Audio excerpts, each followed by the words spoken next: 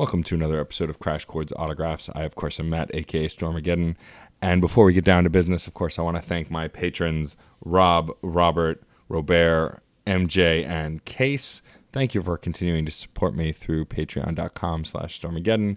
If y'all would like to get your name shouted out here at the start of the show, you can go ahead and join those lovely folks by going to, as I said, patreon.com/Stormageddon.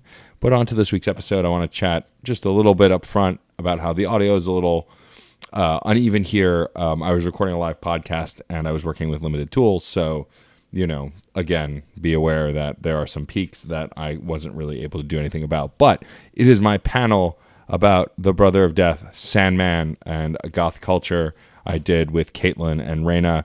It was such a blast to do this panel and talk about one of my favorite series of comics and comic characters. I don't want to spoil too much up front, but we do a pretty deep dive, just talking about the characters, how they influenced us, how they related to our involvement with Goth culture, and so on and so forth. So without further ado, please enjoy this panel featuring myself, Raina, and Caitlin talking about the Sandman.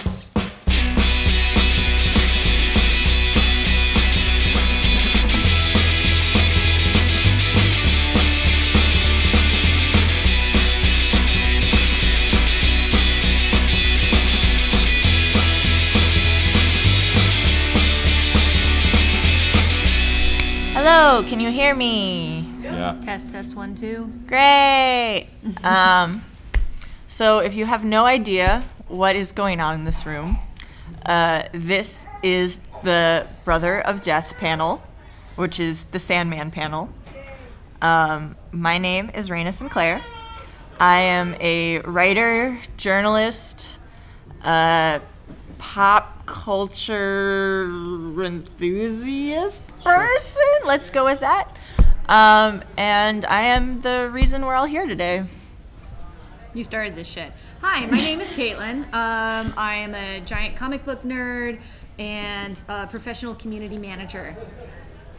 I'm Stormageddon. I'm a DJ, producer, podcaster. There's other things in there. Comic book enthusiast as well. And I'm here because Raina asked really nicely. Okay. So for those who may not remember, because it's been more than 2 decades, Sandman is a comic by Neil Gaiman that came out in 1988 for Vertigo, where he basically did what Alan Moore did with The Watchmen, where he took a very little-known, very obscure DC character and created a mythos around him, which is specifically Dream, a.k.a. Morpheus, and the 7 Endless that are all personifications of different, archetypes? Archetypical feelings throughout history and lore. Those being dream, death, delirium, desire, despair, destiny, and destruction. And it essentially is creating, Sandman created a modern mythos and of what those 7 archetypes are, and essentially focused on Dream being captured by a warlock who wanted to capture death and the events that follow that eventually lead up to Dream dying. If you're mad about spoilers, guys, again, it's been over 2 decades. Yeah. I was 4 when this comic ended. Think about that. So I know that made you uncomfortable. It's fine. I know I'm old. It's fine.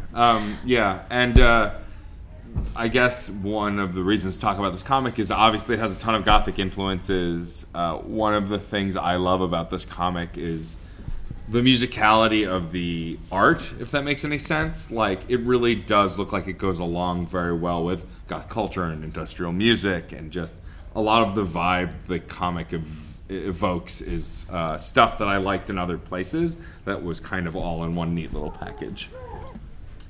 Most of my exposure comes from the fact that I found it while I was in art school, and the fact that the Sandman series in its original run was one of the first DC series that actually used rotating artists and expanded the horizon of acceptable visual art forms that were used in terms of comic book storytelling. Beforehand, DC Comics and their competitor Marvel tended to use very traditional newspaper-styled prints and newspaper-styled forms to do their storytelling. And it was really the story of Morpheus and the Endless Seven that created a more, I guess you could call it avant-garde, a little postmodernism, but this very abstract conceptualism being depicted in comic books.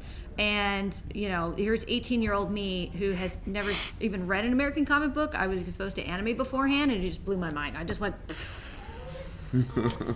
Yeah, I was also a baby weeb at a young age who was mostly exposed to Japanese manga and anime because I felt that Marvel and DC were often very boring in what they had to offer, specifically from a non-male fantasy perspective.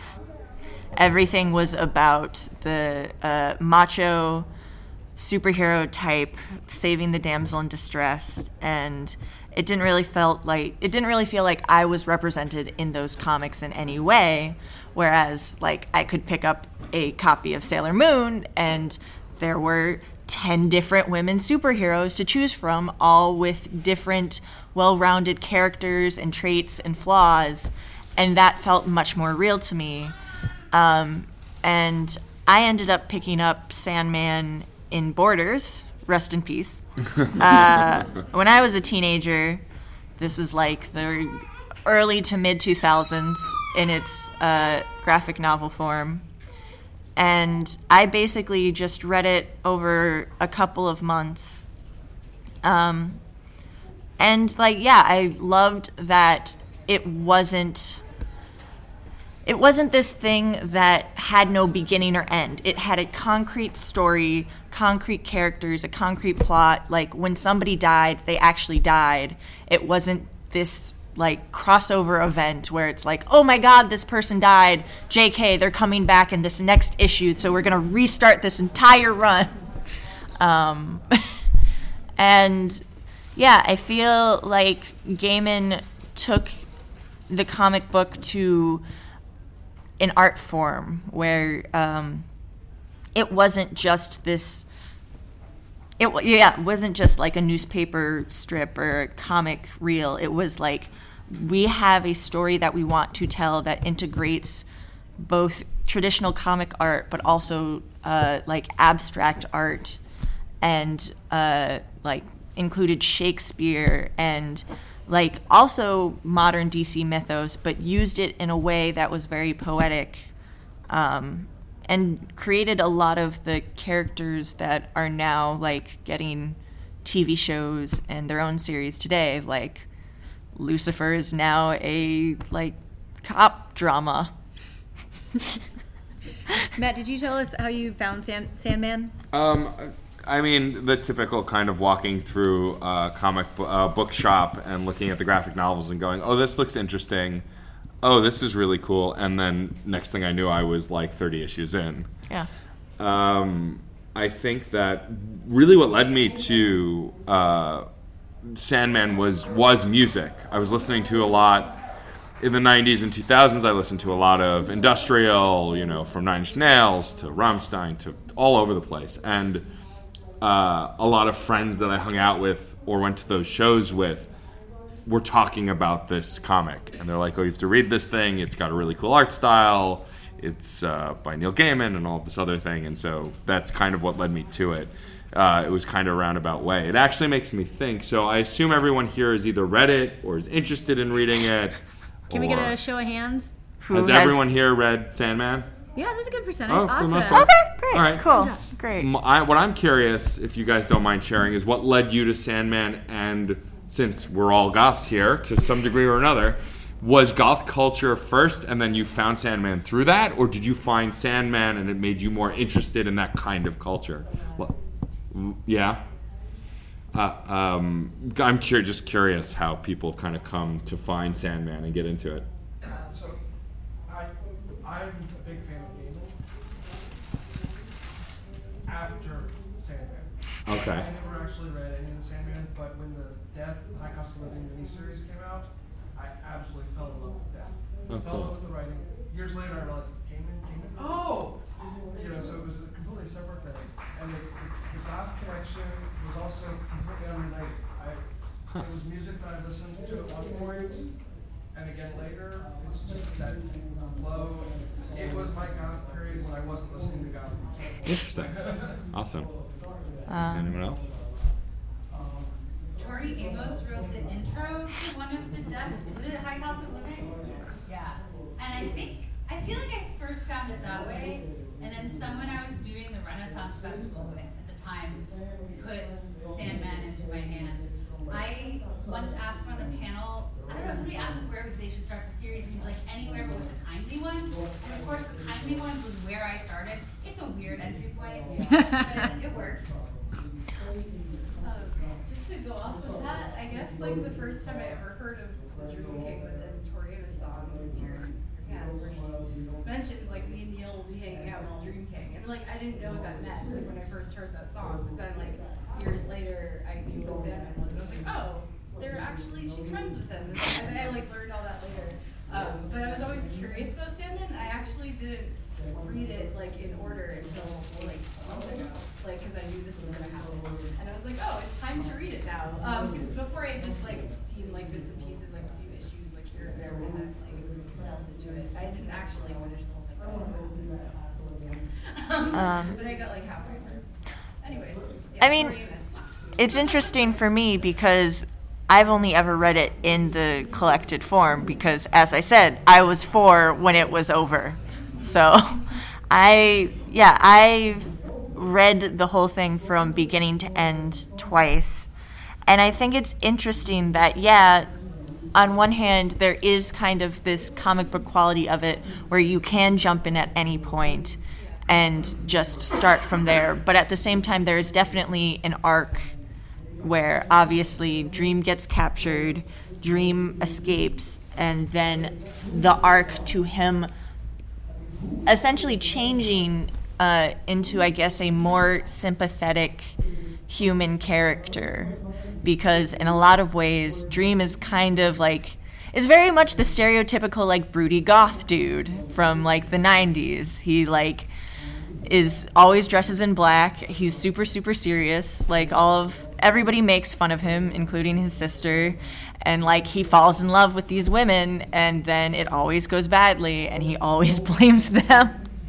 And I think he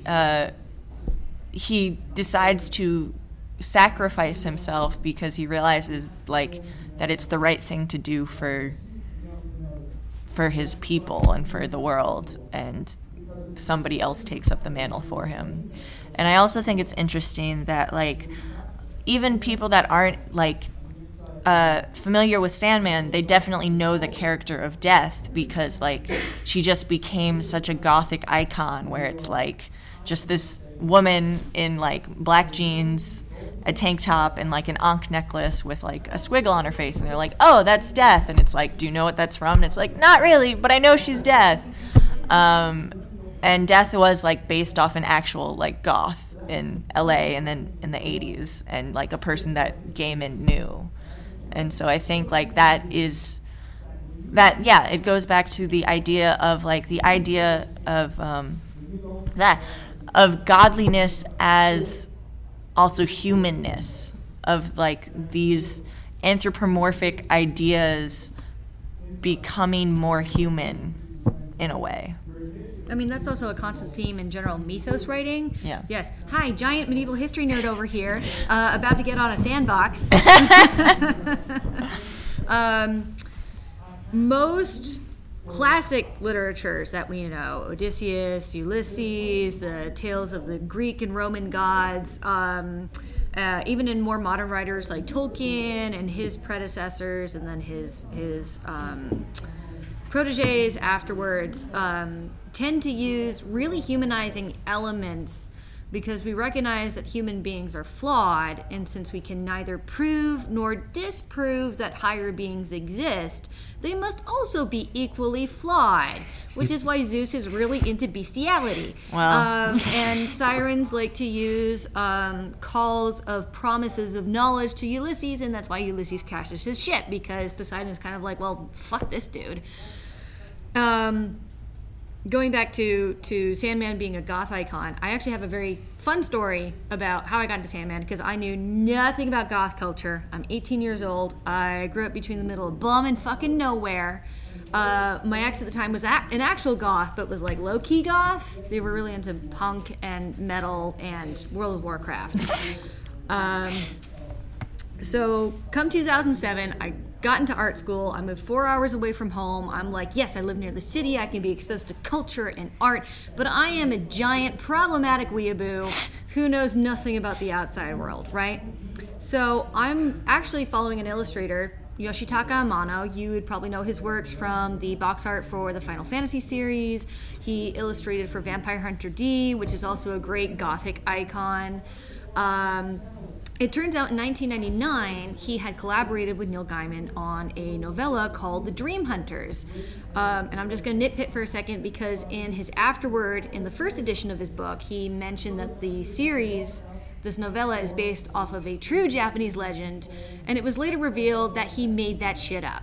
Well, Neil Gaiman isn't exactly always non-problematic himself. We won't get into that, but yes. Yeah, no, we're not getting on that soapbox today. That's a whole other panel. That is a whole other panel. So I'm like, oh hey, I'm looking at Amano's work. He really inspires me. You know, I'm trying to emulate his stuff in art school, and everybody's making fun of me because I'm a giant weeaboo. So I ended up looking into more stuff, and it turns out that Amano, along with a handful of other Japanese artists, made heavy influence of introducing Gothic iconography and symbology to Japanese pop culture. So we see a resurgence of Gothic Lolita and Harajuku. We get to see like European fairy tales being portrayed by these Japanese artists, and it's really cool stuff. In fact, the Japanese language didn't have a word for fairy until these groups of artists came in and said, hey, we just found these things called European folklores, and we think they're cool, and we're going to paint about them. They're awesome. So that's how I ended up getting into Sandman. And in hindsight, especially when we reach, I don't know, like 2011 to 2015, we also start to see a lot of these really gothic elements being influenced into anime. Like, we're seeing gothic elements at the end of Naruto, especially with Orochimaru. We get to see this in Gurren Lagann. My knowledge of anime is sort of outdated at this point. I feel like an old person where I'm like, back in my day, we had to stream anime through Winamp. I mean, this comic literally came about when there weren't really any cell phones or any of our modern tech. Well, not... I mean, it isn't the same thing like with other things where like a lot of the Sandman's problems would be like figured out with cell phones, because obviously different dimensions and all that thing. But it also kind of gives like a timelessness aspect to it, where like they do jump back and forth in time a lot, and specifically do reference a lot of those traditional like Gothic literature archetypes. Like Gaiman did 2 entire arcs about Shakespeare, and the Shakespeare stuff is considered among some of the more famous parts of the comic series. And one of the final issues of Sandman, it literally takes place at a Renaissance fair with Dream's one of Dream's best friends who's ageless. And he's literally complaining to his girlfriend, who thinks he's a normal person, about what the Renaissance was really like, which I found hilarious. I think that... Where was I going with this? I don't even know. Well, you mentioned the iconography of death earlier, and I feel like, for me, also, I knew Sandman before I knew Sandman. Yeah. Because... like especially in t-shirt culture of 90s and the 2000s, like he was on everything. Like if you walked into a Hot Topic, he was everywhere.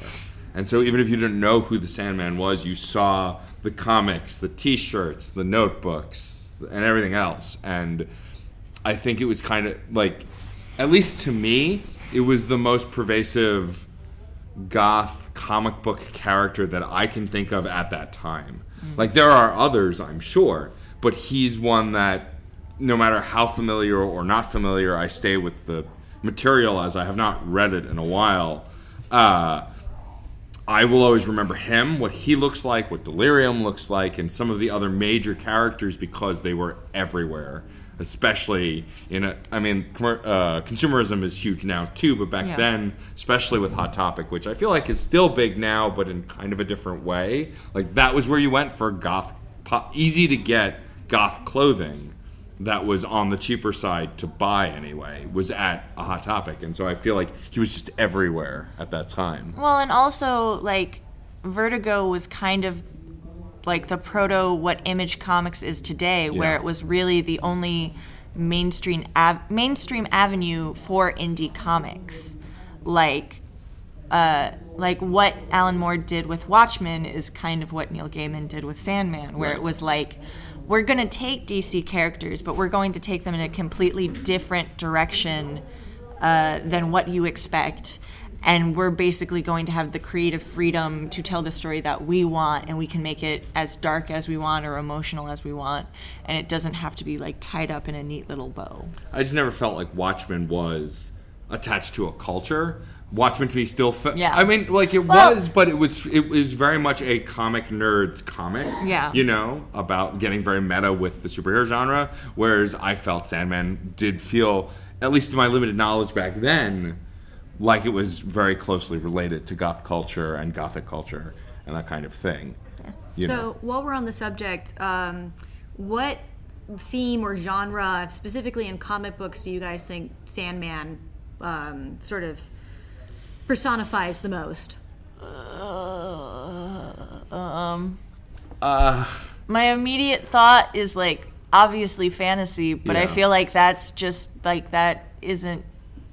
Fantasy feels like a catch-all also in comic books a little bit. I mean, like, I guess, well, because, like, Neil Gaiman, the word that he uses is speculative fiction, where it's like, it doesn't necessarily have to be sci-fi or it doesn't have to be fantasy, but it's basically this idea of what if. Like, what if this happened? What if this existed? What if you could travel to different dimensions? Like, what if, like, the dreaming itself was an entire dimension that, like, humans visited in their unconsciousness? Like, I think speculative is probably the best word for it. Okay, so I have an answer to this question because I did a deep dive and prepared myself, and I'm a little bit of a troll. Wow. Great. So you just had me go through that entire thing, and then... Beautiful. It's okay. It's still my favorite. So I did a little research into Sandman pre-Neil Gaiman, and I came to the understanding that Sandman as a superhero doesn't work in the traditional genre because his main superpower was making people fall asleep. Yeah. And it's got really practical effects, but was also kind of boring, especially when you prop him up next to Shazam and Captain Marvel and Superman and Batman and the Avengers. Especially Captain America, because Captain America was just like, you know, this literal personification of patriotism, and then you have Sandman being like, Mr. Sandman, dream me a dream. And of course, the comic book fans in the 60s and 70s were like, boring. But Neil Gaiman's earlier part of his career was very much into dark fantasies. If you've never read Neverwhere, it's kind of garbage. I'm not gonna lie. Wow! You immediately lost us, the audience.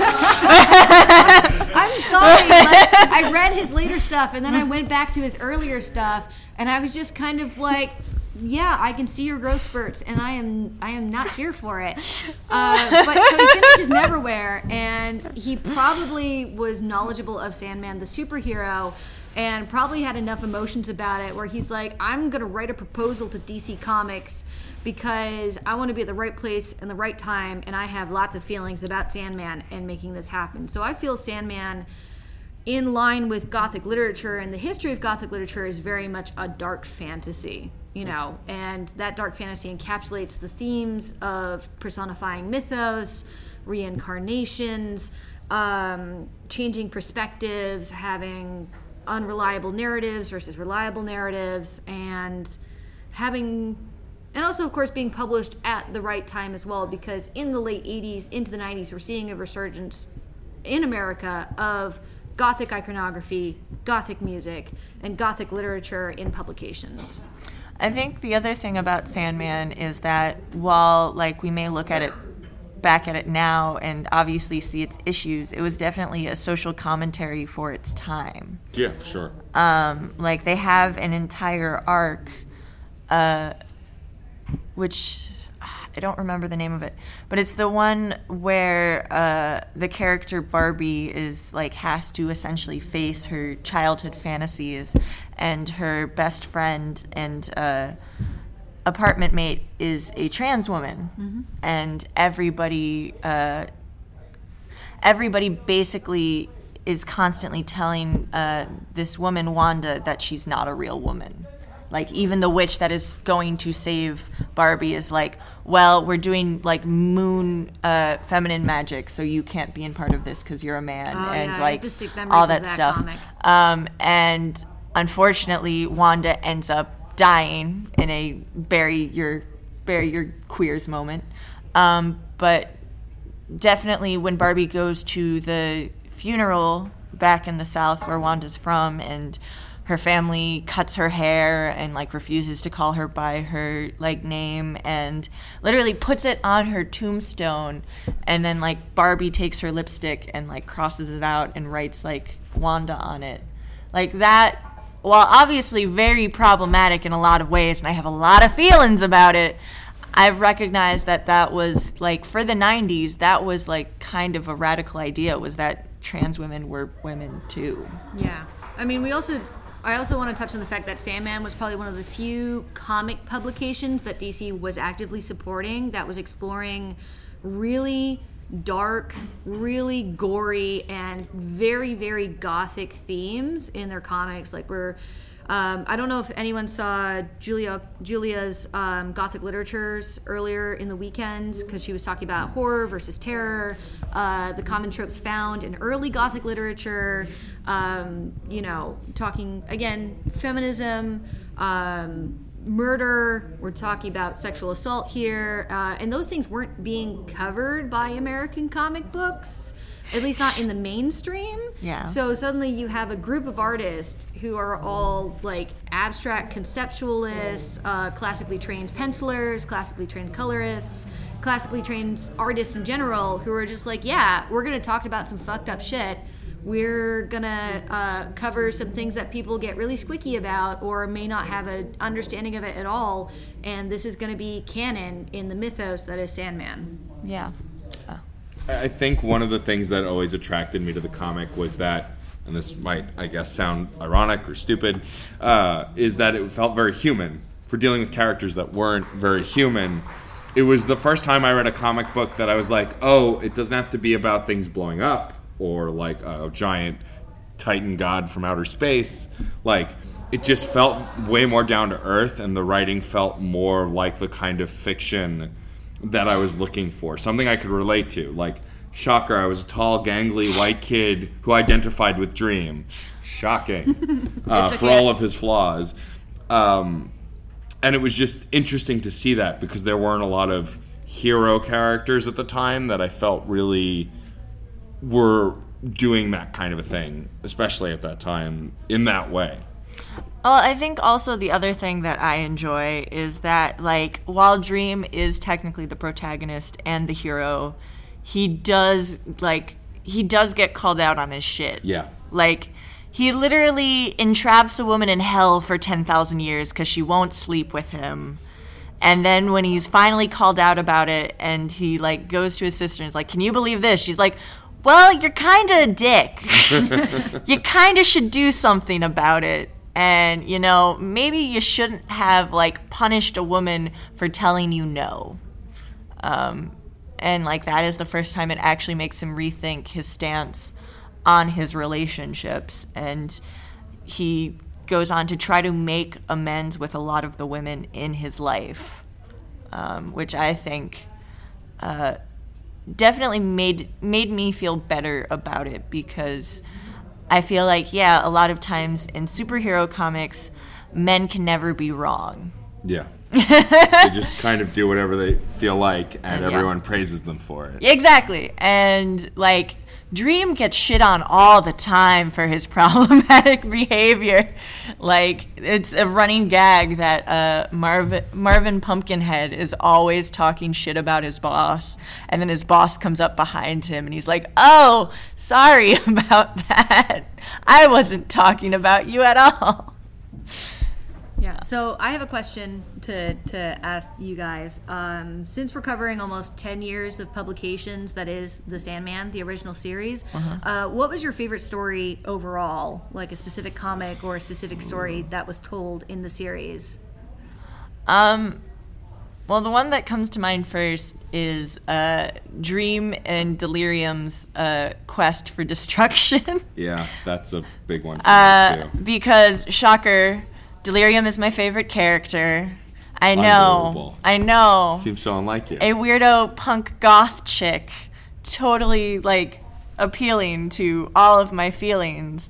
But, like, the fact that Delirium is kind of like the heart of Sandman, where she doesn't always make sense, but she is the one that is willing to be truthful and honest about her emotions when nobody else is.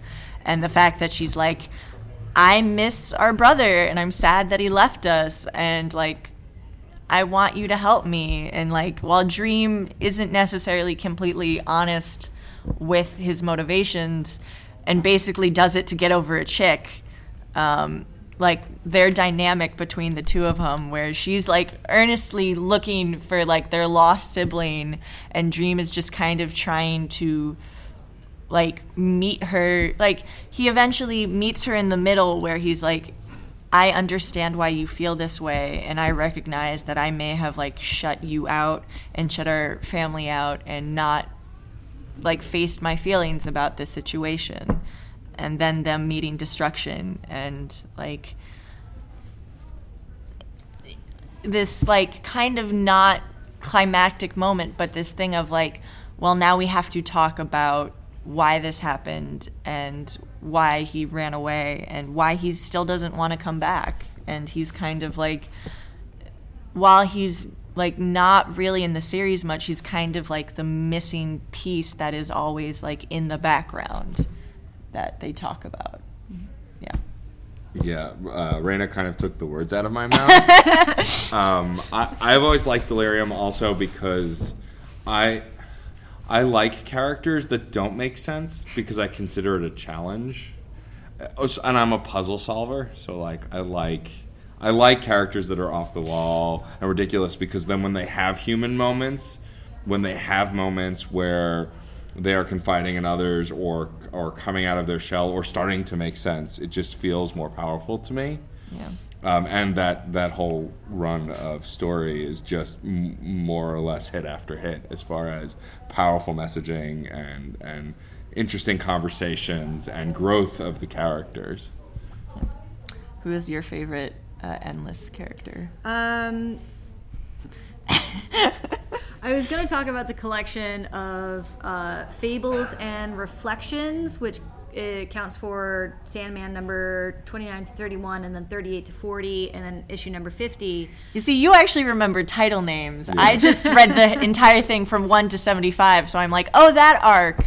Okay. Okay. So I deeply related to Dream because I found the series right when I was experiencing a lot of my own dark angstiness, a lot of my own growth spurts, a miniature form of my own call-out culture, because I was a problematic person, but it's okay because I went to therapy, and now I'm better.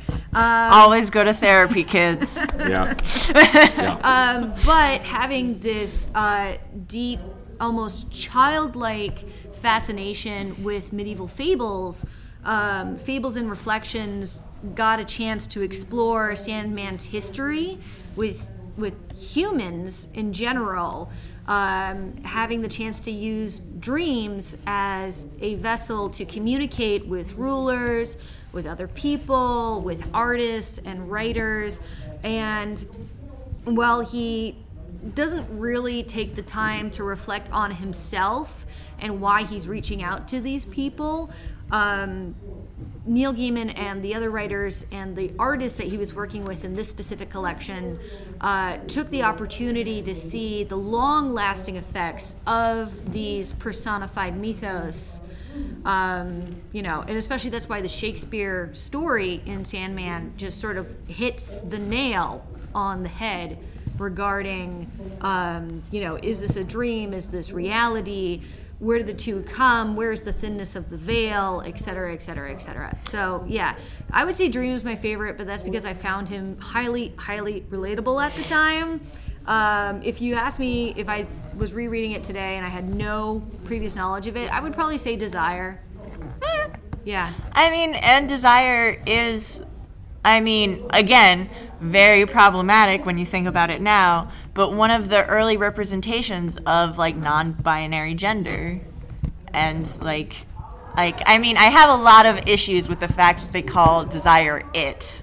Because you should, unless a non-binary person says that they want it to be their pronouns, you should never do that, ever. Yeah.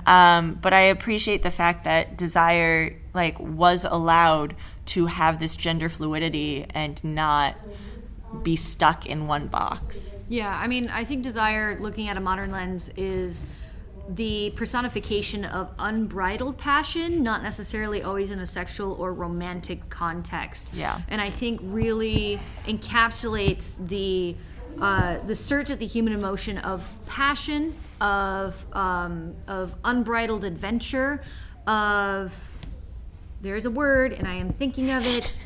This is why I do most of my stuff via text as a community manager, because then I can just use a Word document, and it can speak back to me. This abstract and very difficult ideal of what it means to be pure in the human format. That's all I got, guys. Sorry.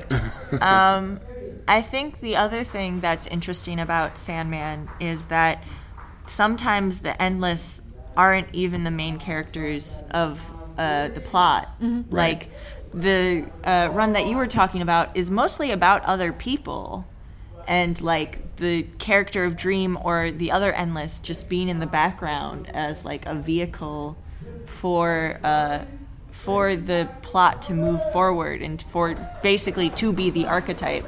I think it's interesting that the final issue of Sandman is basically about Will Shakespeare and Shakespeare writing The Tempest, and The Tempest being his last play, and essentially contemplating his mortality and his career and his regrets and fears, and how he in the Sandman universe, Dream gave him his powers of writing, but there was both a price for that and a gift for that. And I think in some ways that also is a reflection of Gaiman reflecting on his experience as both a writer and specifically the writer of Sandman, and talking about what it means to write about dreams and fantasies and essentially the human condition. Yeah, and also giving blessed curses or cursed blesses is also a very common written trope used when talking about mythology. I'm sorry, I have an auditory processing issue, so I'm just no, this guy is distracting me. Go away. Common writing trope of using blessings and cursings, mixed blessings, mixed curses, is a very common tactic used when examining classical literature. Zeus does it very often. Tolkien did it very often in his writing as well, especially when Mandos, and this is tied into Sandman a little bit because Tolkien was using the Sandman, the medieval mythos, as his inspiration for Mandos, the god of death and reincarnation from the Silmarillion. that soapbox is going to go elsewhere. That's a whole other panel. But There shall be no token in my Gaiman panel. Not I'm allowed. putting my foot down.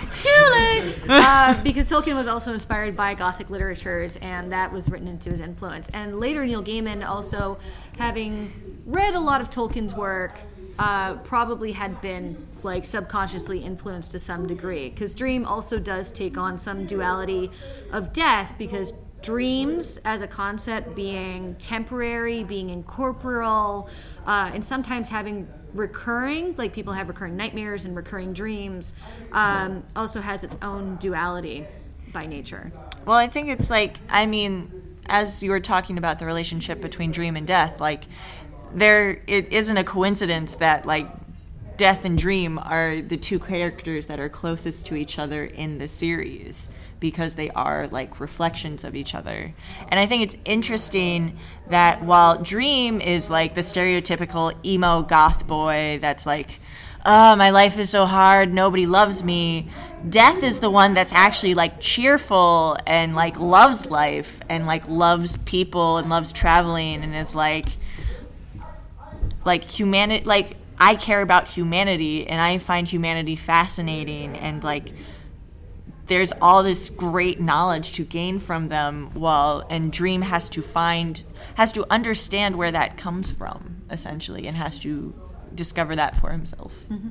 You were talking earlier about like the smaller stories and how Gaiman in The Sandman does some of his coolest stuff when he's not focusing on the endless. Yeah. And I think that's something that translated really well to when he shifted to writing for Doctor Who and doing certain Doctor Who episodes. Because my favorite episodes, in mostly any science fiction, but especially Doctor Who, is when it doesn't focus on the main character. When the secondary or even tertiary characters that you've maybe only seen once become the star of an episode, and the other characters step back, or they become the more important characters. And he does that kind of writing a lot. Yeah. Like whenever he uses the Cybermen, he's using them as the big bad, but usually the good guy that's focused or that's solving the problem is not the doctor or maybe even the companion. It's the person that they met along the way. And I like that kind of writing in The Sandman too, that as Dream and others meet these characters, they become important, even if it's only for a few panels or a few issues. They become important, and he really knows how to translate the entire character so quickly that you kind of download the whole thing and know who this person is, which is always really interesting. Well, yeah, and even like the final, like, I don't remember the exact number, but like the final 4 or 6 issues, Dream isn't even present in the series. Like, he's dead, and everybody's mourning his death and reflecting on his death.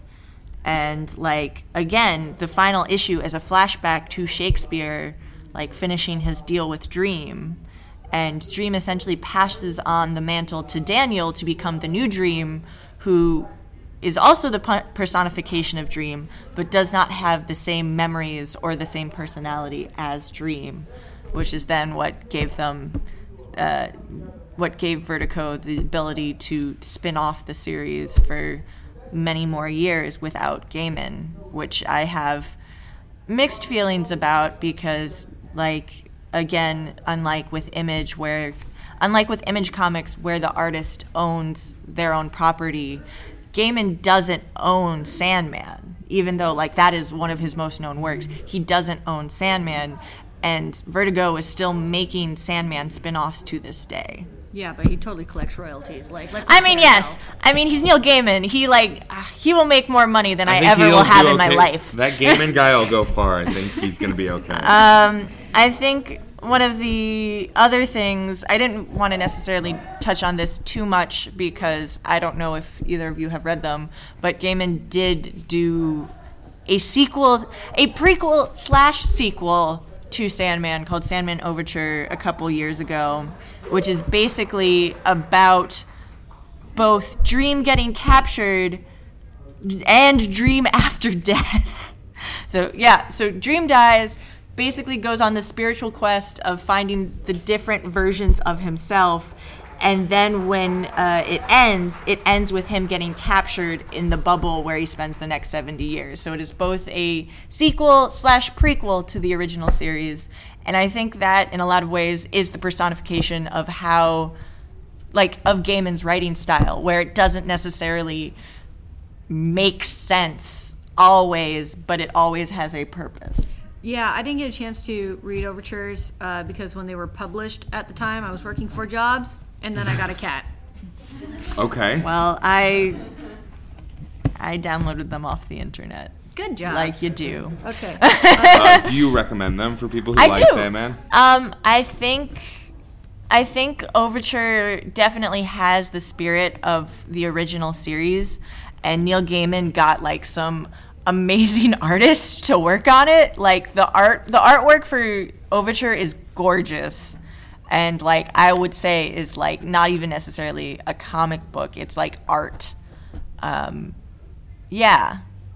I think going off of that, I think, how do you feel about the idea of spin-offs and taking different directions with Sandman? Because famously, Alan Moore never wanted Watchmen to become a movie. Right. Never wanted a spin-off series. Never which wanted which they did with Doomsday Clock. Never wanted the sequels. And Moore is very, very anti having his work touched, while Gaiman is kind of ambivalent. Well, there was at least one point, I don't know if it ever stopped or they're still working on it, but there was supposed to be a Sandman HBO series ages ago that was supposed to happen.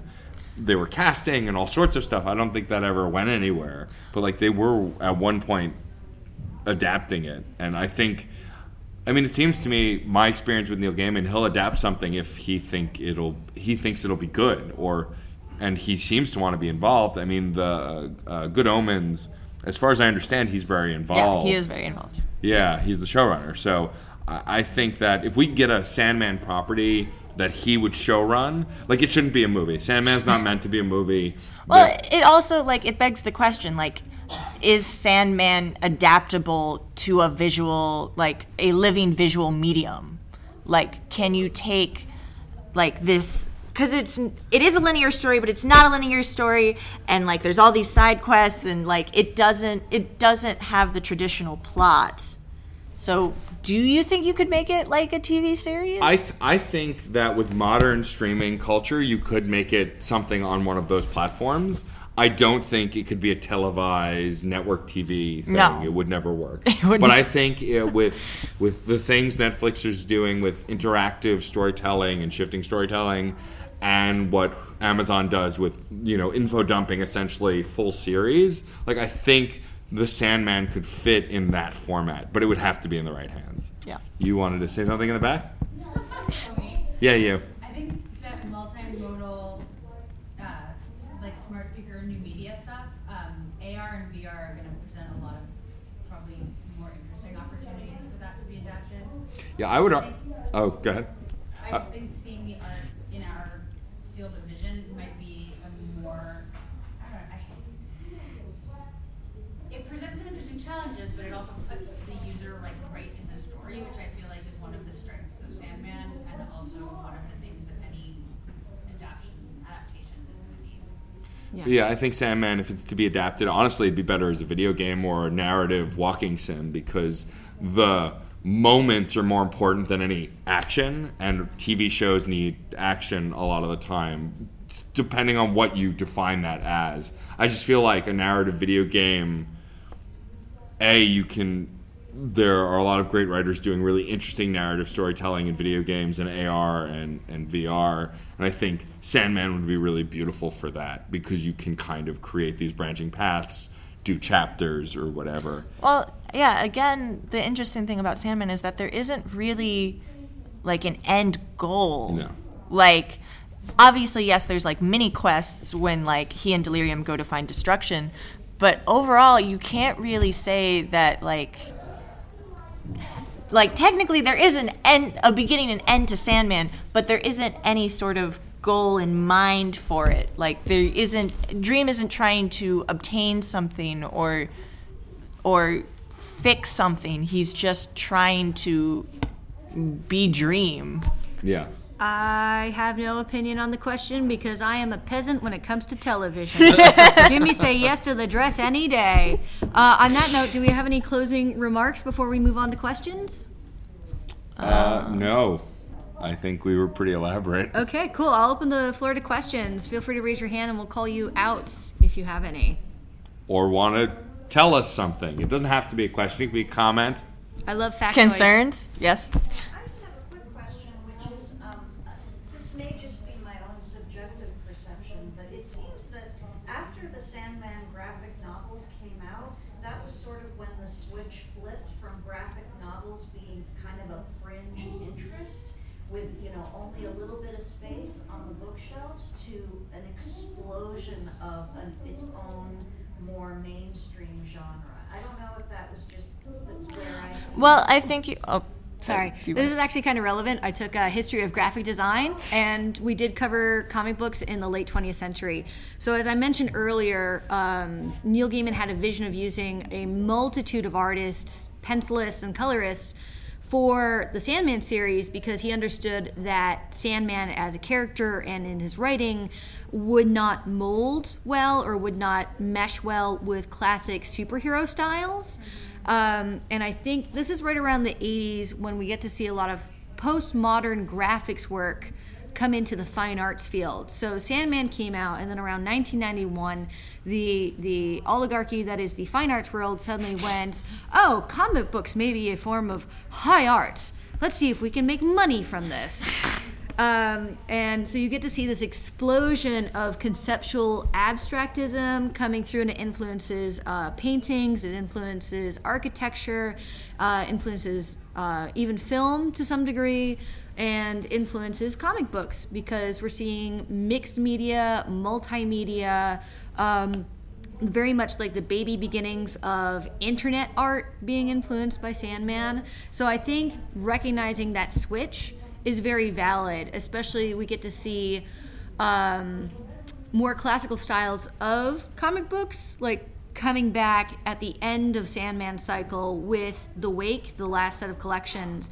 We get to see a little more definitive line art coming out. We get to see some more color theory, creating the 3D space within the pages, using speech bubbles to create what they call text rivers. This is a graphic design term.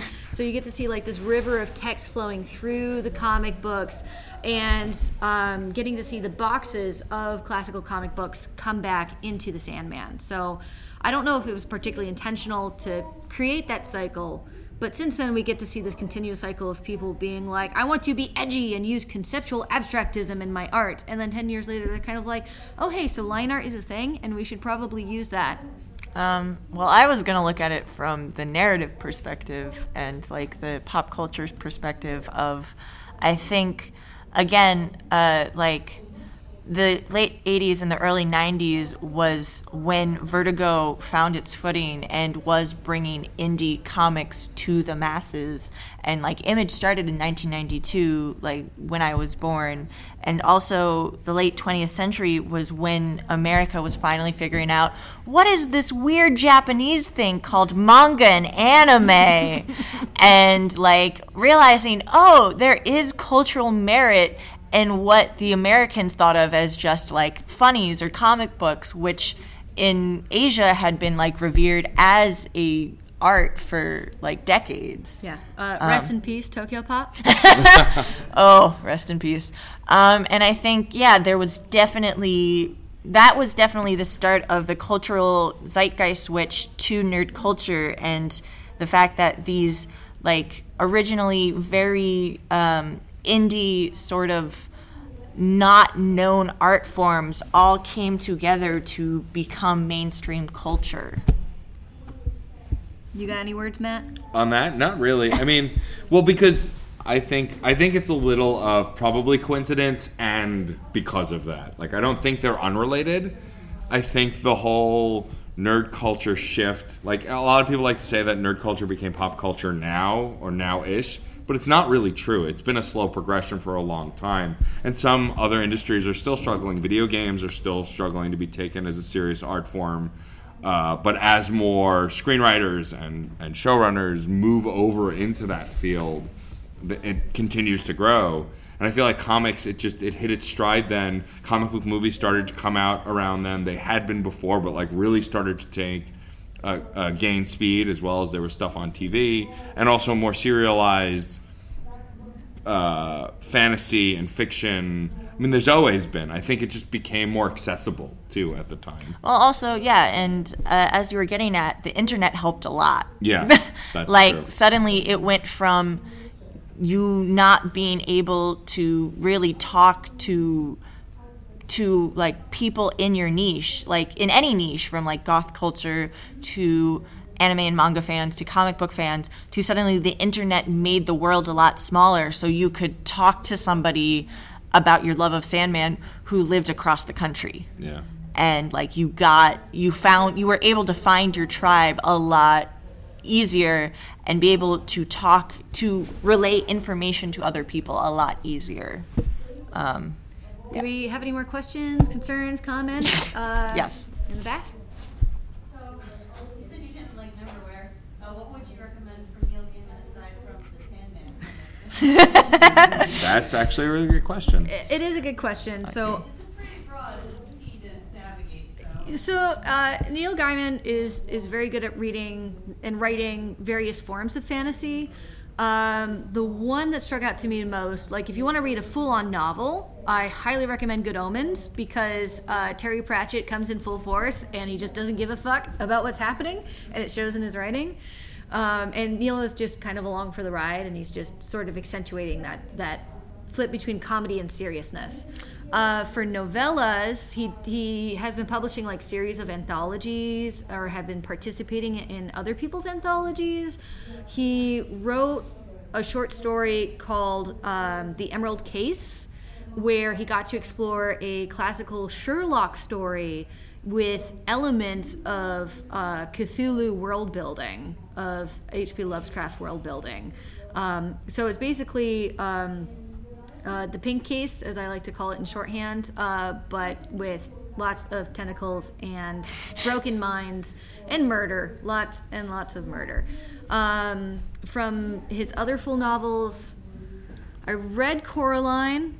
I liked it, but Gaiman in his later part of his career, being nitpicky for a second, has a really hard time tying up loose ends, and that really shows in Coraline. The Graveyard Boy was a good one. Graveyard Book. The Graveyard Book? It's Graveyard Book. Graveyard Book, Graveyard Boy, Potato, Tomato, Tomato. Here's my unpopular opinion that will turn the audience against us. I feel like Good Omens is overhyped. To be fair, that was because somebody told me that it was like the Bible of fantasy, and then I read it, and it was good. I liked it. I just felt it was overhyped. I feel if you want to read Neil Gaiman's non-comic book work, and you want to go high fantasy, I think Stardust is a good place to start.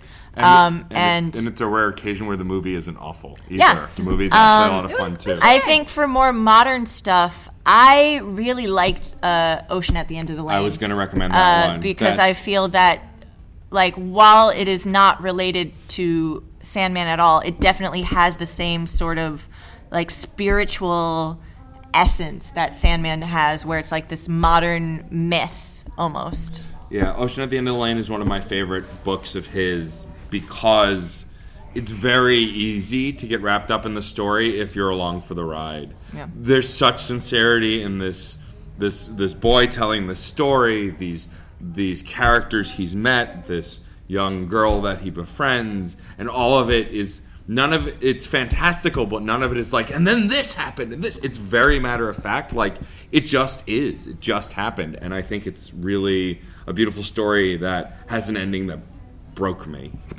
as far as books go, and that you can take that as whatever it means. But it was really impactful to me, and not a lot of novels at the time had done that for me. Yeah. So we have time to take 2 more questions. Does anyone else have a question? You. So getting back to the adaptation discussion we were talking about before, and like how it could possibly be adapted. When I was reading from the beginning for the first time, like a month ago, I was pleasantly surprised to find John Yes. Couple issues because like I love him so much, and I don't know people's opinions on the TV adaptation, but I love Matt Ryan as Constantine, and I actually met Matt Ryan in person, and he's like an adorable, wonderful person as far as I know. My brief interaction with him, but I was like wondering, like, I wonder if they'd ever make an animated Sandman movie or series, because they canceled Constantine. He's now in Legends of Tomorrow, but Supposedly they're bringing it back though, as a live action. show? Oh. It's a rumor with Matt Ryan. Anyways, but they brought him back in the animated series that they did. Yeah. As the voice of him, and he was also the voice of him in Justice League Dark movie that they made. Yeah. So I was like, I wonder if they'd ever do, because I can't picture like Sandman as a live action thing. Like, Yeah. I just can't really. It's hard to read it. I feel like they would have to make it an animation. Yeah. Yeah. I feel like it It would. might work though as an animated Yeah. adaptation, like one of DC's like good like Batman movies that way. And DC had for a long time some of the best animated films ever made. Like they were just the more recent modern resurgence of them were really great. But then they tried to do The Killing Joke, which was a stupid move. And a lot of it has been downhill from there because they're trying to now ape the comics, which was the problem.